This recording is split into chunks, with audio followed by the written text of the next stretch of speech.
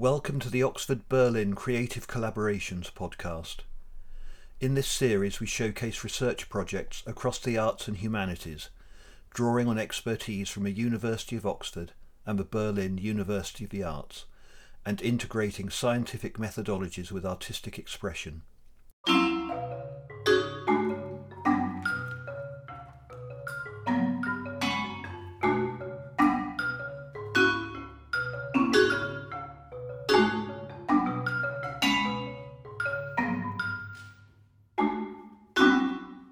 Welcome to our podcast exploring the legacy of the German intellectual, keen observer of rapid change in Germany's interwar period, and the father of cultural studies, Walter Benjamin. Leading us through this richly populated and creative period are Caroline Duttlinger, Professor of German Literature and Culture at the University of Oxford, and Daniel Weidner, Professor of Comparative Literature at the University of Halle. Both are executive board members of the Walter Benjamin Society. Let's start with what attracts you to Walter Benjamin. So, Benjamin is a huge name really in 20th century thought. He is really one of the most frequently referenced and explored thinkers. And I think the appeal of Benjamin for many people across many fields and disciplines is that he himself can't be reduced to a particular discipline or subject area, but he really ranges across a very wide range of areas, from literature to media studies, history, anthropology, and so on. But I think what interests Daniel and I in this project is really that Benjamin was not just a scholar, but he was also a journalist, someone who actually had to make a living from the 1920s onwards as a journalist. And in Benjamin research, I think it's fair to say that these journalistic writings have not been as closely explored, have not received as much attention. But Benjamin, as he was young, obviously intended to have an academic career that would be quite typical for a well-educated Jewish bourgeois child, namely becoming at some point a teacher at the university. But the Weimar Republic began with a huge financial crisis, which basically made this form of career close to impossible. That is the basic biographical turning point, that he wanted to be a German professor. And once his dissertation was rejected, it was clear he couldn't do that anymore. So he had to just make a living in some other way. He had a young son, he had a wife to support. His parents did support them financially at different times, and they sometimes actually lived with Benjamin's parents to save money. By the late 20s, I think his marriage was beginning to break down. He had probably already grown estranged from his wife. He had fallen in love with a Russian or a Latvian theater director whom he had followed to Moscow. I think the 20s generally were a time of great uncertainty, and unfortunately for Benjamin, the 30s weren't much better, because of course then we move from this sort of life of a relatively unstable journalist to exile in France. And one of our aims with this project is also to see how Benjamin's journalism and his networks change over these different time periods. A lot of the intellectual creativity is ironically an effect of the fact that those guys didn't have the quite standard academic careers they hoped for. So they had to be really creative to do other things. And that's in that respect, these two things really interchange. On the other hand, obviously, the growing market of newspapers, journals, etc., offered also the venues to publish one's own ideas, even if they are not not standard by any way. So it's both a kind of a risk and a chance in this open situation. And maybe just to add, so 1925, Benjamin realized he would not be able to pursue an academic career. His professorial dissertation was rejected by Frankfurt University, and then shortly afterwards his father died. Benjamin had always assumed he would inherit from his father, who was a wealthy art merchant, typical upper middle class family, but the father was one of countless Germans who had been left practically impoverished by the hyperinflation of the early 20s. And so it is a very interesting, typical German biography really for the time. And of course, many pages have been written about the impact of that on later developments, but it's clear that Benjamin is not alone in this kind of experience. I think the other interesting thing is that actually up until 1925, Benjamin wasn't particularly interested in contemporary culture, mass culture, journalism, film, media, you know, the avant-garde, all of these topics that we've come to associate him with. So nowadays, I think people think he was this sort of groovy bohemian who was always hanging out with artists and, you know, constantly sort of deeply immersed in popular culture. But he was actually a fairly traditional literary historian who was writing about romantic art theory and then about 17th century German drama. So he wasn't really interested in the contemporary world. And then he had to make this U-turn. And so it's an interesting inverse causality. In a sense, it is because he was forced into the journalistic marketplace that he started to engage with all of these topics. I mean, I think it was an obvious thing to do. He had various friends, very importantly, Siegfried Krakauer, the arts editor of the Frankfurter Zeitung, the main German daily newspaper at the time, who helped him in this. So I think that's where the personal contacts are really, really important. But you could almost say that it's because of this personal crisis and then his personal contacts that he really became who he has become known as, which is someone who engages with contemporary culture. What is specific in these journalistic writings is, as always with journalism, that here he is not a solitary thinker, but really very much in dialogue and in constant negotiation with other positions. And what we are specifically interested in our project is to reconstruct and rethink this dialogue or these kind of field of tension, of networks, also of hybridity of different formations, different discourses, as Caroline has said, but also quite different positions from left to right. And journalistic writing, due to its immanent mobility and also its pluralistic authorship, is immediately political and mobile in the way I just highlighted. He was quite proactive in asking to review certain books. And in other contexts, he probably just had to take on a certain commission because he needed the money. And so I think it also sort of cuts across this idealistic idea we have of the writer as someone who is sort of like the author in control of his writings at all times, which I think was never true. But maybe with the sort of idea of the writer as a genius, maybe that sort of idea was very prevalent in the 18th and 19th centuries. But I think certainly by the early 20th century and the Weimar Republic, writers became very, very dependent on having to make a living and therefore to compromise in many ways. I think Daniel might also have a few thoughts to add at this point. I mean, these texts are quite open for reading as a kind of experimental writing. It's an experiment with numerous, where Benjamin, coming from academia, really being used to a very academic philologian style, voluntarily adopts himself to new forms of writings as the short comment, the review, etc., and tries, even before he had kind of observed that the media landscape is changing quickly, and now he's trying to use his experience to transform his writing to a more open way, in a way. And these forms of experiments we consider as very important, especially because they have to be seen in a context of, it's not a solitary work. There are many other writers who make a quite similar way, if you will. Siegfried Krakauer would be an example, to transform the more kind of more thick volumes into very lean articles. That's something that is very much in place.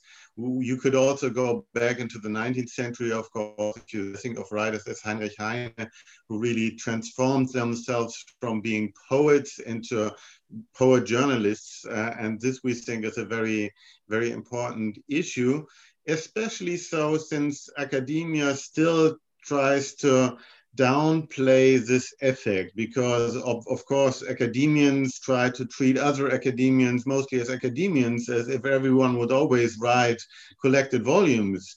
And so this journalistic mode has always been pushed into the background or downplayed, and I think it's high time to have a different perspective on that. Do you think that particular disregard, we can almost say, of his journalistic writing that you, with your research, now try to make up for, is that connected to perceived split in German culture between serious culture and entertainment culture, ernsthaft and Unterhaltung? Would you see a connection there? Definitely. I mean, this has a lot to do with the history of German literature already in the 18th and 19th century, in some way culminating at the beginning of the 20th century, where kind of strict literary art tends to delimit itself very sharply against everything kind of popular culture, popular writing, journalism. There's a famous saying by Hugo von Hofmannsthal, to be quoted first in German and then in English: Der Dichter schafft im Angesicht der Ewigkeit, der Journalist schreibt Tag. So the poet creates facing eternity, whereas the journalist writes for the day, which means ephemeral, not of continuous value, etc., etc. That's a very widespread form, especially when with the emergence of mass media. Most writers tend to make this sharp distinctions. There are some, we already mentioned Heinrich Heine, Ludwig Börne. There would be some, of course, who tend to who adopted that and faced in a more positive way. And it's only then later that, as said, academia tends to reintegrate these writings into collected volumes, as if that would be the same as Hofmannsthal. I mean, maybe to add to that, I do think it's a very interesting question. As someone who's now lived in the UK for over 2 decades, I think there is still a kind of heritage of that in German culture and cultural debate today. So for instance, I think the German book market, so, you know, particularly novels that get published nowadays, there's a very clear split between highbrow literature that is published by certain publishers and read by certain people and discussed, let's say, on the radio or in literary discussion forums, and popular literature. And my impression is that, for instance, English-speaking narratives or novels can't quite be divided in the same way. So if you think of the big English literary awards like the Booker Prize, they really very often cut across that divide. I mean, maybe to come back to Benjamin's time and to add to what Daniel has just said, it is interesting how at that time more people begin to speak up for this shorter, sort of lighter, more accessible form of writing. So you get the Austrian writer Alfred Polgar, who in a very famous essay praises what he calls the little forms of writing. And then a few decades later, you get the philosopher Adorno, who of course is not generally known for his particularly accessible style or his liking of mass culture, but he then in the 60s writes an essay where he actually defends the essay as a form of thinking, as a mode of intellectual expression. And I think he does that very clearly against the academic culture that still, of course, is very influential today, where certainly in Germany, you don't write essays, you write articles, and then of course you write books, and they have to have lots of footnotes and so on. So I think what's fascinating is that Benjamin is of course an academic to some extent, although he's a failed academic by the standards of German academia. But he also continues to sort of hold on to principles of academic writing. But I think the reason he failed in the first place was that he never really fitted into that standard of academic writing in the first place, and is quite suspicious of the sort of huge systematic studies that are very common, especially in German philosophy. You mentioned earlier his connection, his interconnection with other writers. So I was wondering if those connections can somehow be explained with a mind map model. I mean, we are here in the age of postage, right? People write letters to each other practically all the time. They would also pick up the telephone. That is obviously much more difficult to reconstruct. People who would work more professionally, as Siegfried Kraka, who was a kind of an editor in the newspaper, they would use the telephone quite a lot. But the more old-fashioned group, which is Walter Benjamin among them, they would write letters all the time. And we could, obviously, most of these letters, nearly all of these letters are already being published. So it's possible to reconstruct this network as a kind of network of interactions. At some point in his life, in the late 20s, Benjamin tried himself something like that. He designed a diagram of his personal connections, and this is a nice piece of paper, something between a genealogical tree and a network where he tries to position himself. Before, this journalistic writing is very much about positioning, right? Positioning oneself to others, grouping others into specific groups, building clusters, understanding the clusters correctly, knowing the people who have the strongest networks, knowing gatekeepers, being able to connect different groups, gaining network capital. So the very recent network metaphor is very apt to analyze these kind of writings. And another issue where this network is very simply visible is obviously on the newspaper page, right? Where different writers would stand side by side and would even kind of have the more prestigious and the more marginal position. It's very clear who's on the front page and who's somewhere in the margins. So we have different ways to approach this kind of hybrid writing that is journalism. So I think that's a really good point. And maybe just to add to that, I mean, I think to see the newspaper and the newspaper page as a kind of network is a really productive idea, a kind of different way of looking at the literary culture of the time. I mean, what's fascinating is that, of course, newspapers are sort of networks of authors that are put together by chance, or at least just by an editor who decides to put them there. Whereas the diagram that Daniel has just described, which is probably one of several, in fact, the one that has survived and is in the National Library in Israel, was actually Benjamin's attempt to reconstruct a diagram he had drawn and lost. And so I think this idea of redrafting and trying to remember and reconstruct these connections is a really nice indication of how important Benjamin thought this idea was for himself, obviously. I mean, he never published this diagram. I don't think he did anything with it. It was obviously just an attempt to take stock of where he stood in the world. And maybe just to give a bit more detail. So it is one page, one manuscript page, but actually when you look more closely, it's actually 6 separate little mini networks that are placed side by side or next to each other. So it's not a kind of coherent teleological structure where Benjamin is somehow at the end point of a series of intellectual forefathers or something. It's a much more messy kind of way of trying to visualize the different people he knew. And when you look at the names, there are family members there.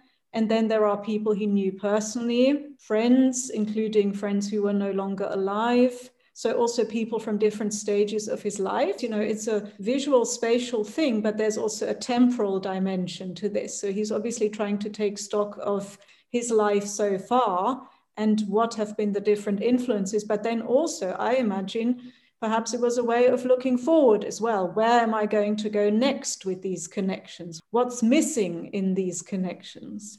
I mean, one of our main interests is kind of to defamiliarize the author and to find ways of reading that are not so author-focused as a lot of ways are.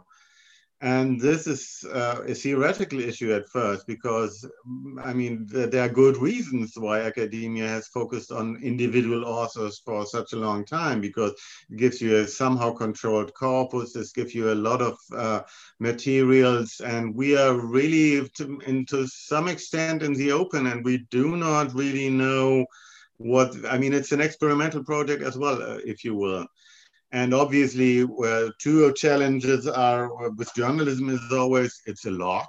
I mean, it's practically endless. It's a huge discourse, and it's ephemeral, right? A lot of this has been written just on the date and maybe rightly vanished quickly afterwards. So the question is, how should one deal with a corpus, an incredible corpus? I mean, maybe just to come back to that, Benjamin himself described his thought as, quote, a mobile and contradictory whole.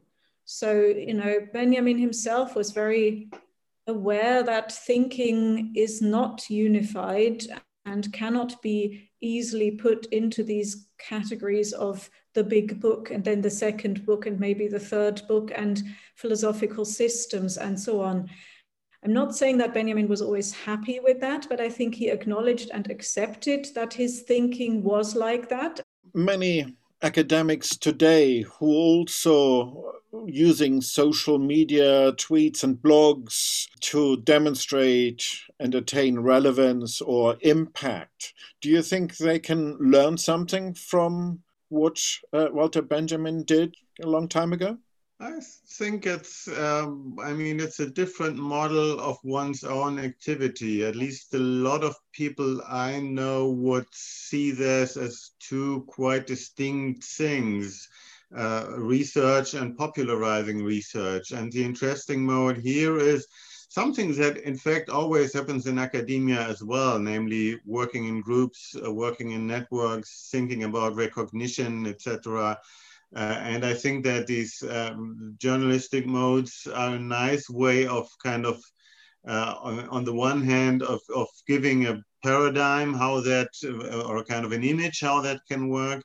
And on the other hand, take out a little bit this kind of focus on modern technology. It's not something that totally depends on the virtual web or something like this. It's actually also the technique of the classical Republic of Letters, right? So you have a distant network of acquaintances and colleagues, and you, in a way, always interact with them, and there is a kind of semi-political, semi-private, semi-academic interchange. So I think, as said, research is always a lot about defamiliarizing, and I think such a kind of a distant example might still be revealing. But as also Karina said, it's very much an experiment. We have to find ourselves a way into that. And the other question is, obviously, we don't yet know how the response is. That is the reason why we initially already planned a number of workshops with experts from different fields to discuss our ideas with them, and that we plan to continue in the future as well. But it's sort of this idea of positioning, Benjamin, and how we can map out the journalistic landscape of that time. That's really at the heart of what we're trying to do. Thank you so much for sharing this project with us. It might lead us to a renewed, more social understanding of creative thinking. If anyone here listening may be able to help, please get in touch with us.